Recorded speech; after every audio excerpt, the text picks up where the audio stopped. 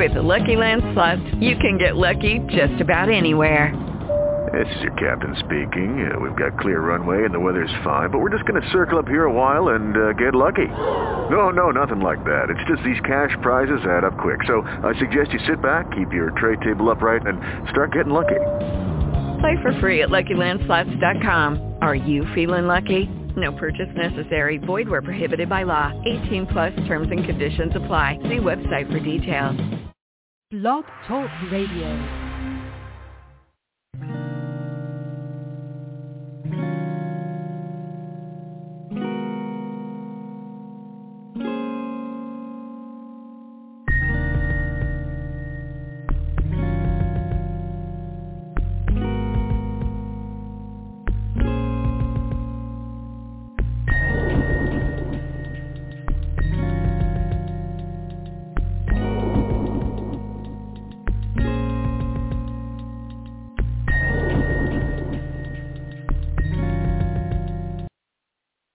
Well, good morning and welcome to another episode of A Sound Heart.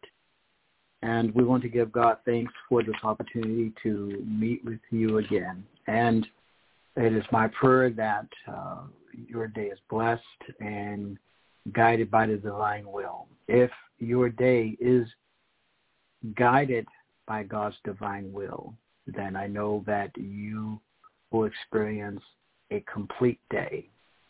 And a day that is filled with joy, with a complete awareness that you are in fellowship with the Lord and that you are prospering in that relationship with Him. I mean, isn't that the most important thing, to know that one is prospering in his or her relationship with God Almighty?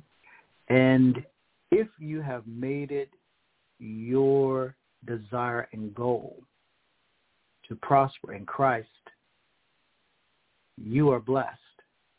And those within your periphery are also blessed because of the commitment that you have made. You have become a conduit of blessing to others because of your relationship with God. Your cup runneth over. And the cups of those within your periphery will run over too. And so it is vitally important that you and I abide in Him. Jesus said, abide in me. And if we abide in Him, that is, we are at home in His will, then many wonderful things, many wonderful blessings will happen in our lives. There will be answered prayer. There will be a sense of destiny. There will be a sense of purpose. And there will be praise that you know, presence of the Spirit in your life. Because when you're in relationship with the Lord, in vital fellowship with Him, you're going to be filled with the Spirit. And you will know that your life, that the Holy Spirit is using you and you are producing the fruit of the Spirit in your life. Your walk is effective. Your talk is effective. Your decisions, your goals, your cogitations, your meditations are prospering you. And I say this with great confidence because there is one professor. He is also he has a degree in nursing, and he is also a medical doctor. His name is Dr. Koenig. He has written for many years on the prosperity that happens. That is the clinically measurable prosperity that happens in the lives of believers because of their relationship with God. He has done statistical and clinical measurements for many years, astounding results with regard to this reality. So don't throw away your faith. Your faith is highly valuable. Your faith is a source of wealth.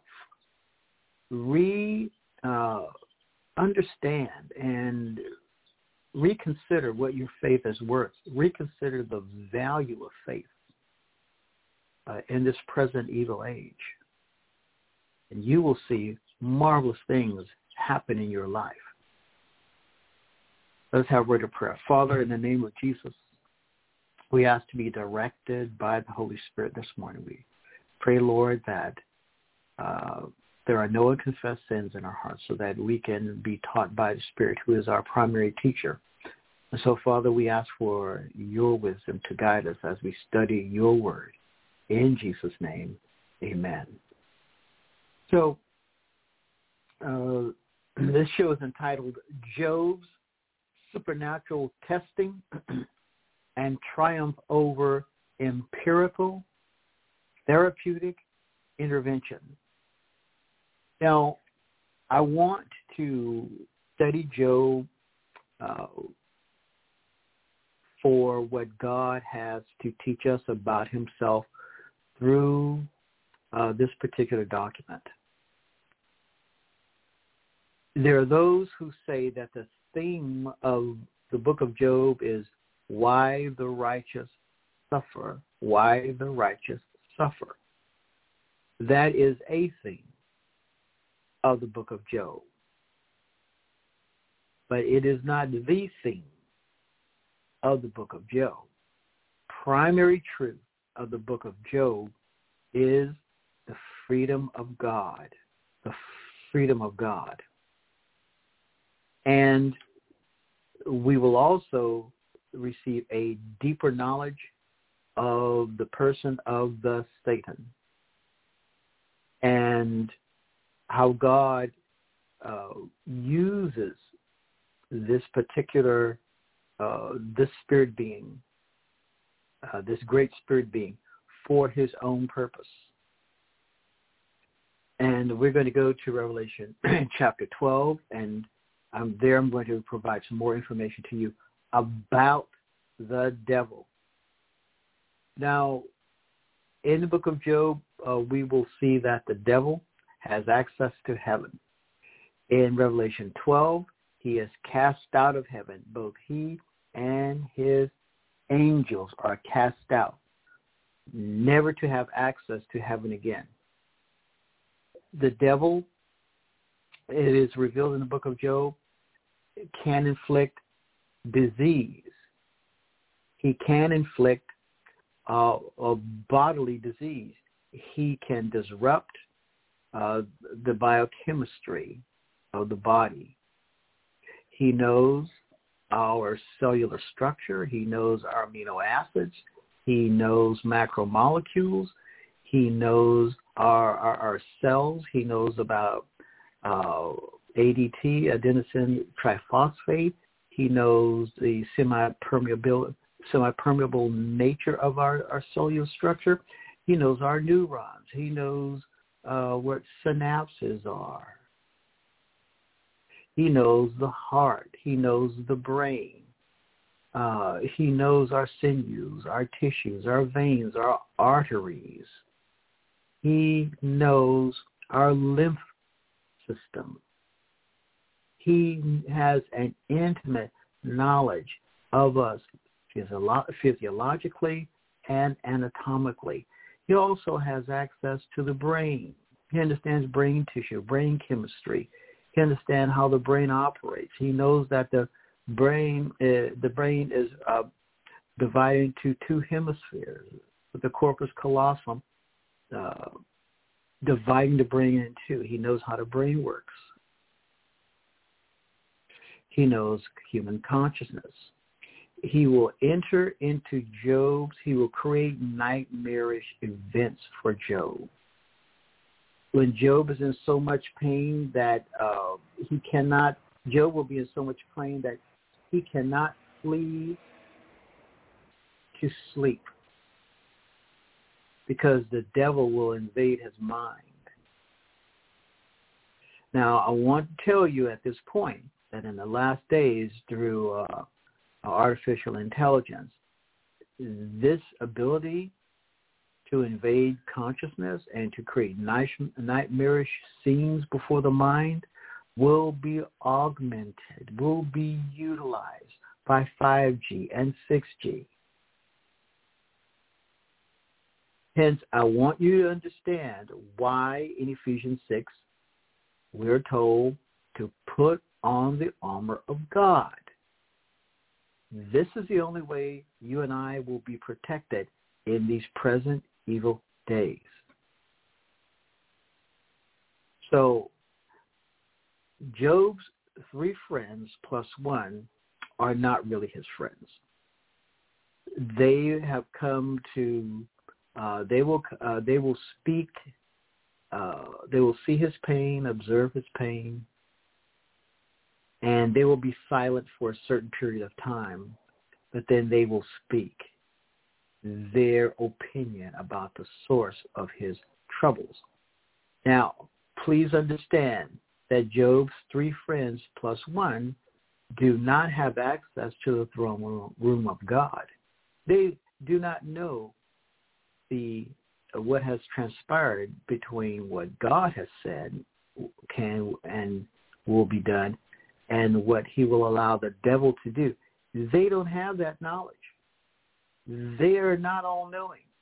They do not have a comprehensive understanding of Job's condition and situation, and yet they will enter into Job's life to give their opinions about his situation.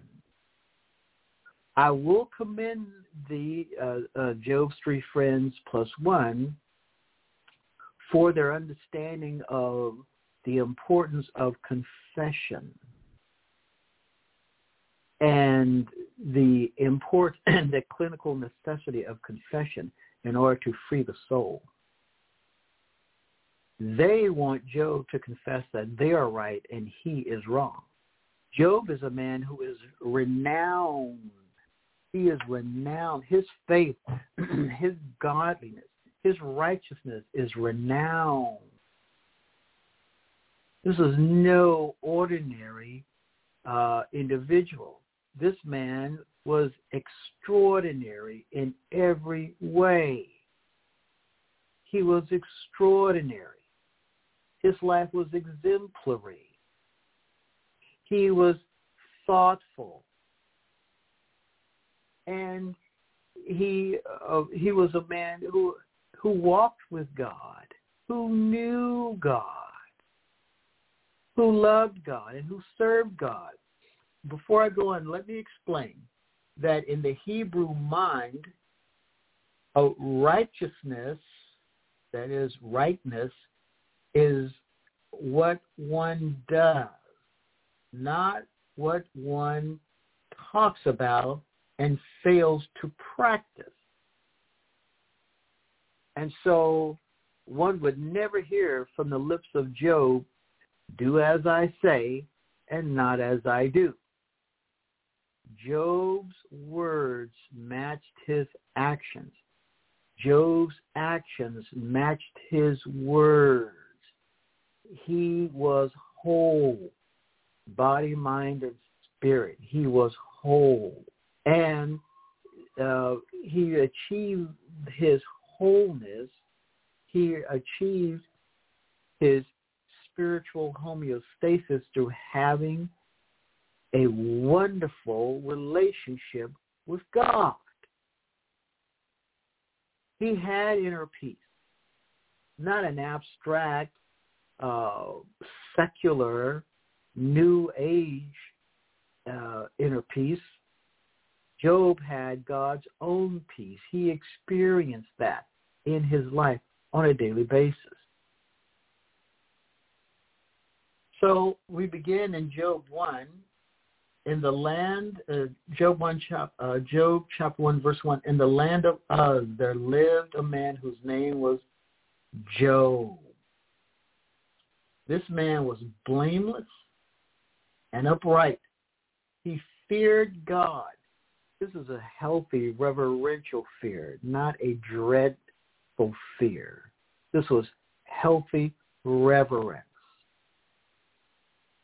And shunned evil. Job knew that evil was not an abstraction. Job knew that evil person. Job knew about evil spirits and how they could havoc the life of an individual. And so here we see that this man was indeed someone quite special. Hence the reason why his story is included in significant history, that is Old Testament history. He is included for a reason. This is a powerful man. So, and then we read at the end of verse 3, he was the greatest man among all the people of the East. He was the greatest. And so this man, it was incredible in every way. And Jesus Christ is going to test him. We can say Yahweh, Adonai, Elohim, the angel of Yahweh, but Jesus Christ is going to, you will remember in the New Testament that Jesus said to Peter that the Satan desired to have him back in order to sift him as wheat. And Jesus said to Peter, I have prayed for you, and when you have recovered, then you will minister to your brethren. Now, Jesus knew, and remember, this was at the end of his public ministry, toward the end of his public ministry. Satan has asked to have you back, that he might sift you as wheat. Remember that after the temptation, we read that the devil left Jesus for a season. He left him for a season. The devil is highly opportunistic. Here in the book of Job, we see his opportunistic nature. It comes through God.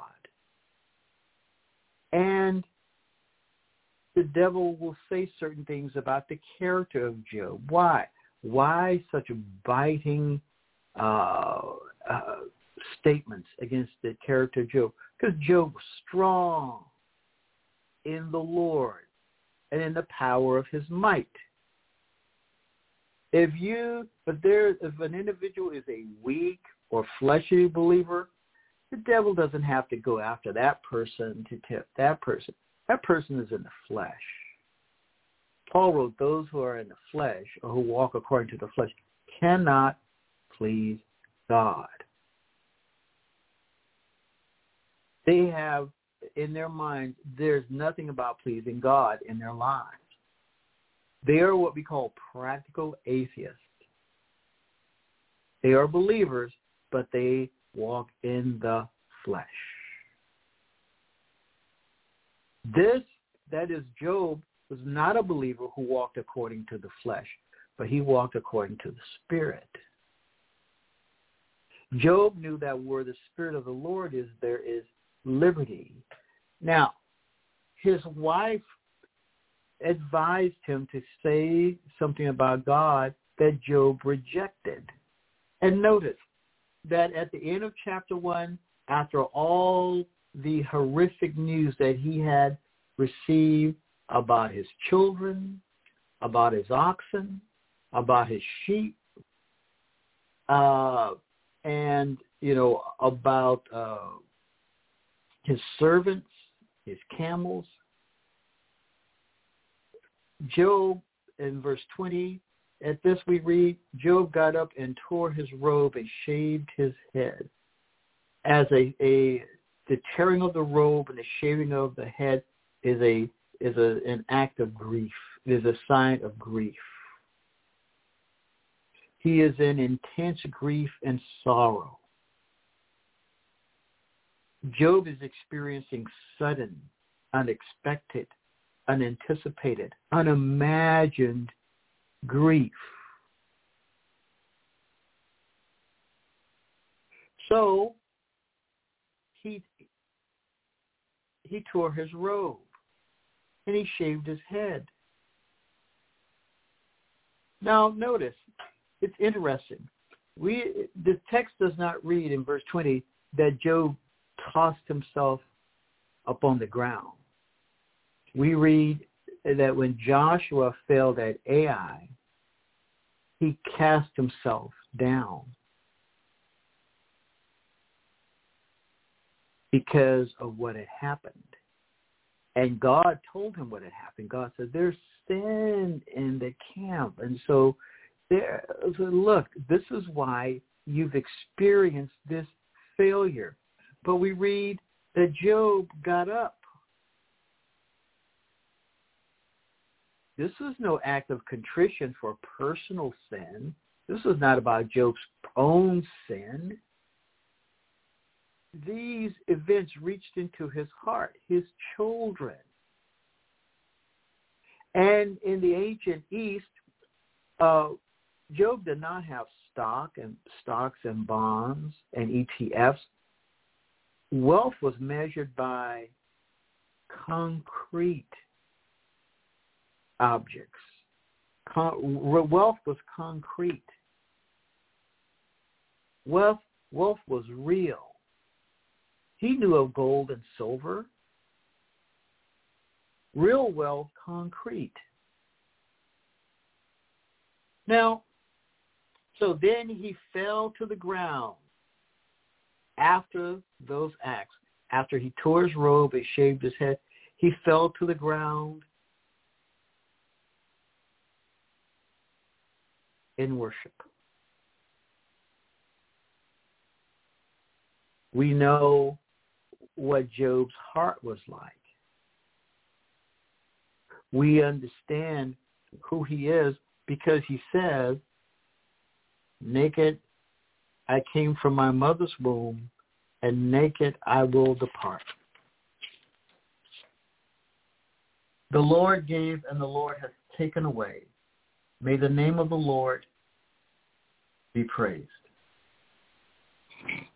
I have a book written by a medical doctor in which he talks about how the Nazis had taken this man's family and put them against a wall and machine gunned them to death. This man saw this horrific event before his own eyes. And the Nazis did this in order to crush him, in order to defeat his spirit. But in that situation, that man chose he chose not to hate his enemy. He chose in that event to forgive and not to allow what they wanted him to experience to enter into his heart and crush him. See, real spirituality and a real relationship with God is developed over time. It is what one practices throughout one's life. And so this man honored his family by his act. So Job, in verse 22 of chapter 1, we read, "In all this, Job did not sin by charging God with wrongdoing." We have affliction and worship. We have grief, affliction, and worship. Job is an example of faithfulness under trial. James 5:11. We are to allow the Spirit of God to undertake our spiritual formation through submitting to the will of God. We are to give up own will. We're to offer up our will unto the Lord. When we surrender our will to the Lord, that is the beginning of discipleship. If you notice that in the New Testament, discipleship can only begin when there is surrender of the will, not the surrender of the tongue, but with the surrender of the will comes the surrender of the tongue, therefore the surrender of the talk, the surrender of the walk, the surrender of the ears, the surrender of the eyes. Everything about surrender begins with the giving over of our will to the will of God. When am I most satisfied? How do I seek the ultimate satisfaction in my life? I drop the pronoun my, and I take to myself the pronoun his will, thy will. Thy will be done in me. When you make that decision to allow God's will to be the focus of your life or one's life, you will see great things happen. Great events unfold in the book of Job because of Job's decision to let God have his way in his life. Now, in chapter 4, Eliphaz, this is chapter 4 of Job. So we have Eliphaz. His name means my God is gold. My God is gold. Then we have Bildad. And his name means confusing by mingling love. Here we have Zophar. His name means sparrow, like the bird, or impudent. Okay? Not showing due respect for another. He is impertinent and brazen. So, in chapter 4, verse 1, Eliphaz the Temanite speaks to Job. So, invites Job to practice what he preaches. Job's loss and stabbing grief is not a concern for Eliphaz. This is chapter 4, verse 2 of Job. If someone ventures a word with you, will you be impatient? But who can keep from speaking? Think how you have instructed many, how you have strengthened feeble hands. Your words have supported those who stumbled. You have strengthened faltering knees, but now, notice the accusing witness, but now. Verse 5, but now trouble comes to you, and you are discouraged. It strikes you, and you are dismayed. Should not your piety be your confidence? You see the attack? And your blameless ways your hope. Remember, Job was blameless at the beginning of chapter 1. And so now Eliphaz attacks the notable piety of Job. He begins in verse 5 with saying, but now. Verse 7, consider now who being innocent has ever perished. Where were the upright ever destroyed? As I have observed, those who plow evil and those who sow trouble reap it. Now, do you see what he is saying about Job? This man is no friend. He is not there. He is not a Barnabas. He is not a son of consolation. He is not a son of comfort in the life of Job. He has come as an accusing witness. He has come to exacerbate this man's already intense, horrific suffering. So Eliphaz goes on about himself in verse 12.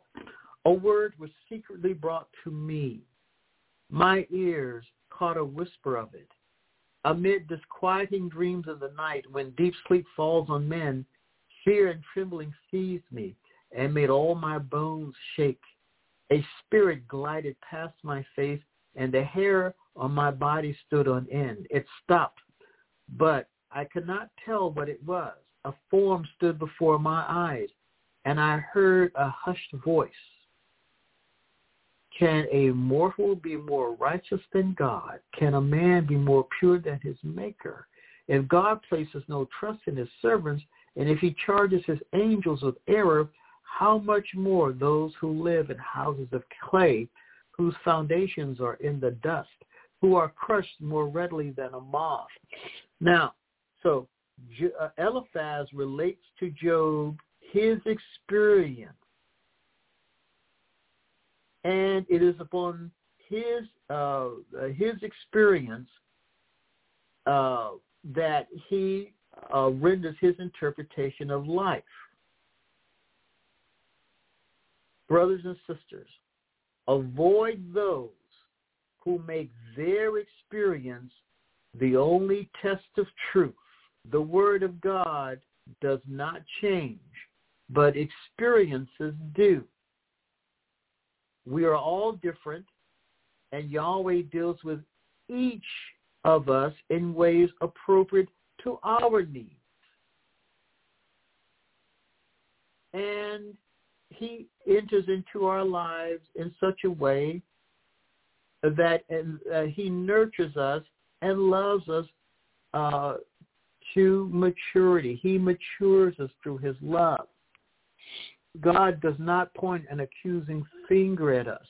And so Eliphaz has come to exacerbate, he has come to do spiritual harm to Job because his experience is above Job's grief. And his experience is used by Eliphaz to bludgeon Job. Now, Job is a man in grief, and yet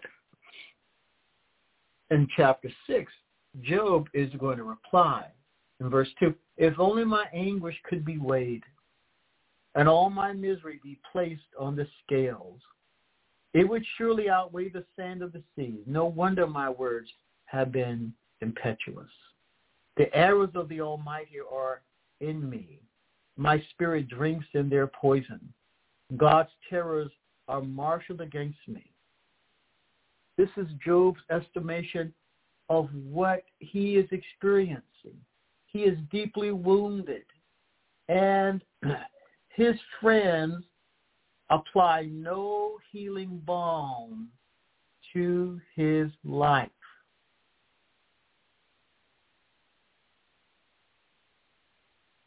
Their word, again, is a word of accusation.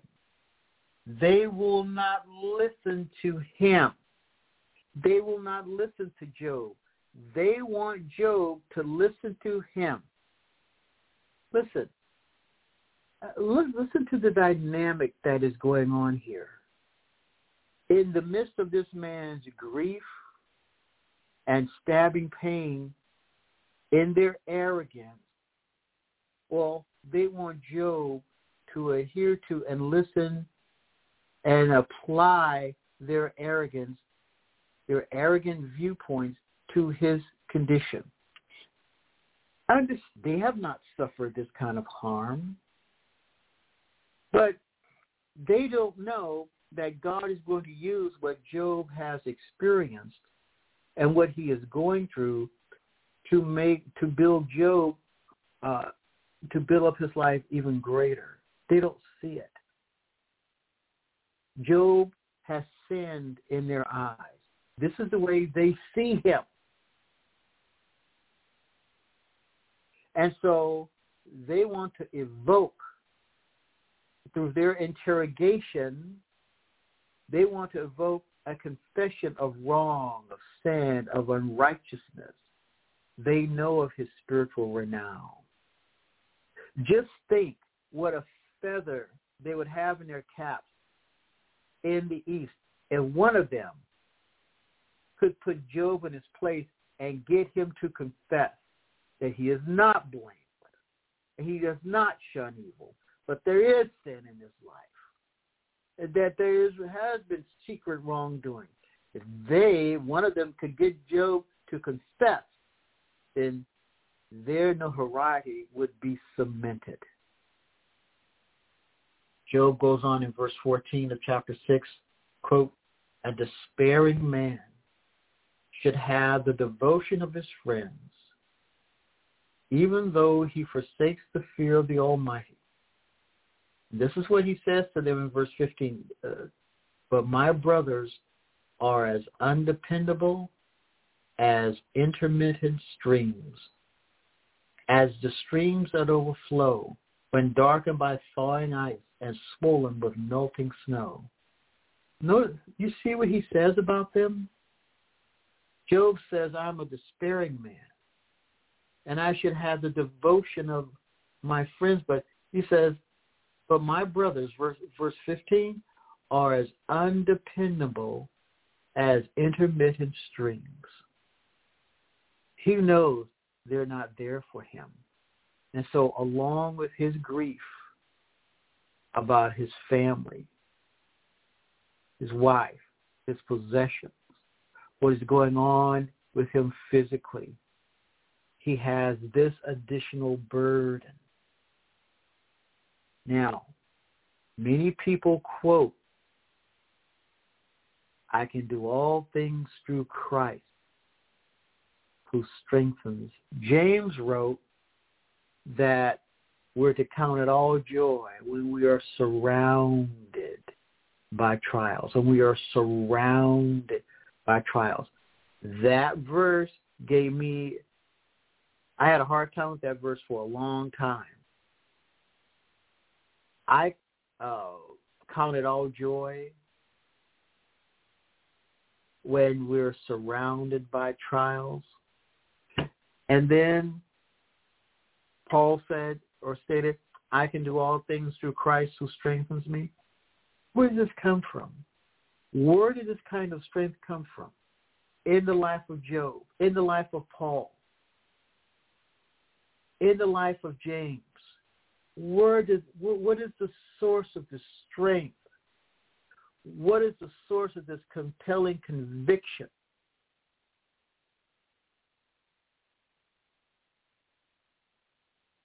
Galatians 2:20, for Paul, he had crucified the flesh. James was a brother of Jesus. This man he wasn't a super saint, but he was a man who had seen what happened to his brother and his Lord. He had seen the print of the nails in his hands. he knew and he experienced the post-resurrection ministry of Jesus, and so did Paul.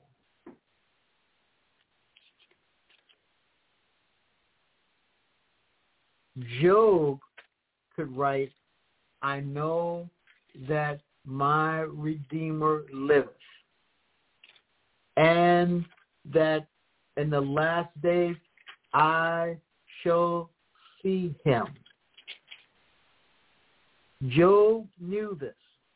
This is Job 10, verse 25. I know that my Redeemer lives, and that in the end he will stand upon the earth. And after my skin has been destroyed, yet in my flesh I will see God. I myself will see him with my own eyes, I and not another. How my heart yearns within me. That's Job's faith.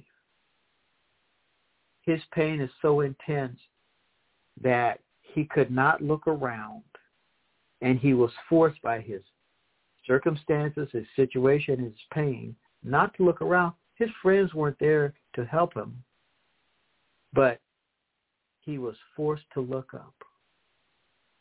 Paul, in his situation, being a prisoner of Rome, could not look around. He was forced to look up. James could not look around. He was forced to look up. Peter could not look around. He was forced to look up. Noah could not look around. He was forced to look up through one window in the ark. Jesus is our ark. Don't you see the ark in the book of Job? Don't you see that Job is aboard the ark that is Jesus? Don't you see that he's being tossed by the cool winds and waves of friends and situations? Don't you see that God sits enthroned above the flood, and that Jesus has hold of Job and he is not going to let him go? Job is not going to flee into insanity. He's not going to flee into madness. He's not going to flee into irreverence. He's not going to flee into atheism. He is not going to flee into hostility toward God. He's not going to flee into drugs or sex or any type of self-abuse. He's going to look up unto the rock that is higher than I. Job knows through faith that God is for him. He is being tested supernaturally, and he will overcome the empirical, that is what the eyes only see. He will overcome, he will triumph over the empirical, therapeutic intervention of friends who only want him to say amen to their humanistic understanding. Job will not do it. Job cannot do it. He is held fast by God's love, by the Hesed, by the love of God. He is held fast by the steadfast love of God. He is held fast by the amen. Job will hang his problems and his situation upon Jesus the nail in a sure place. Good morning. My name is Dr. Josiah Rich, and happy Father's Day.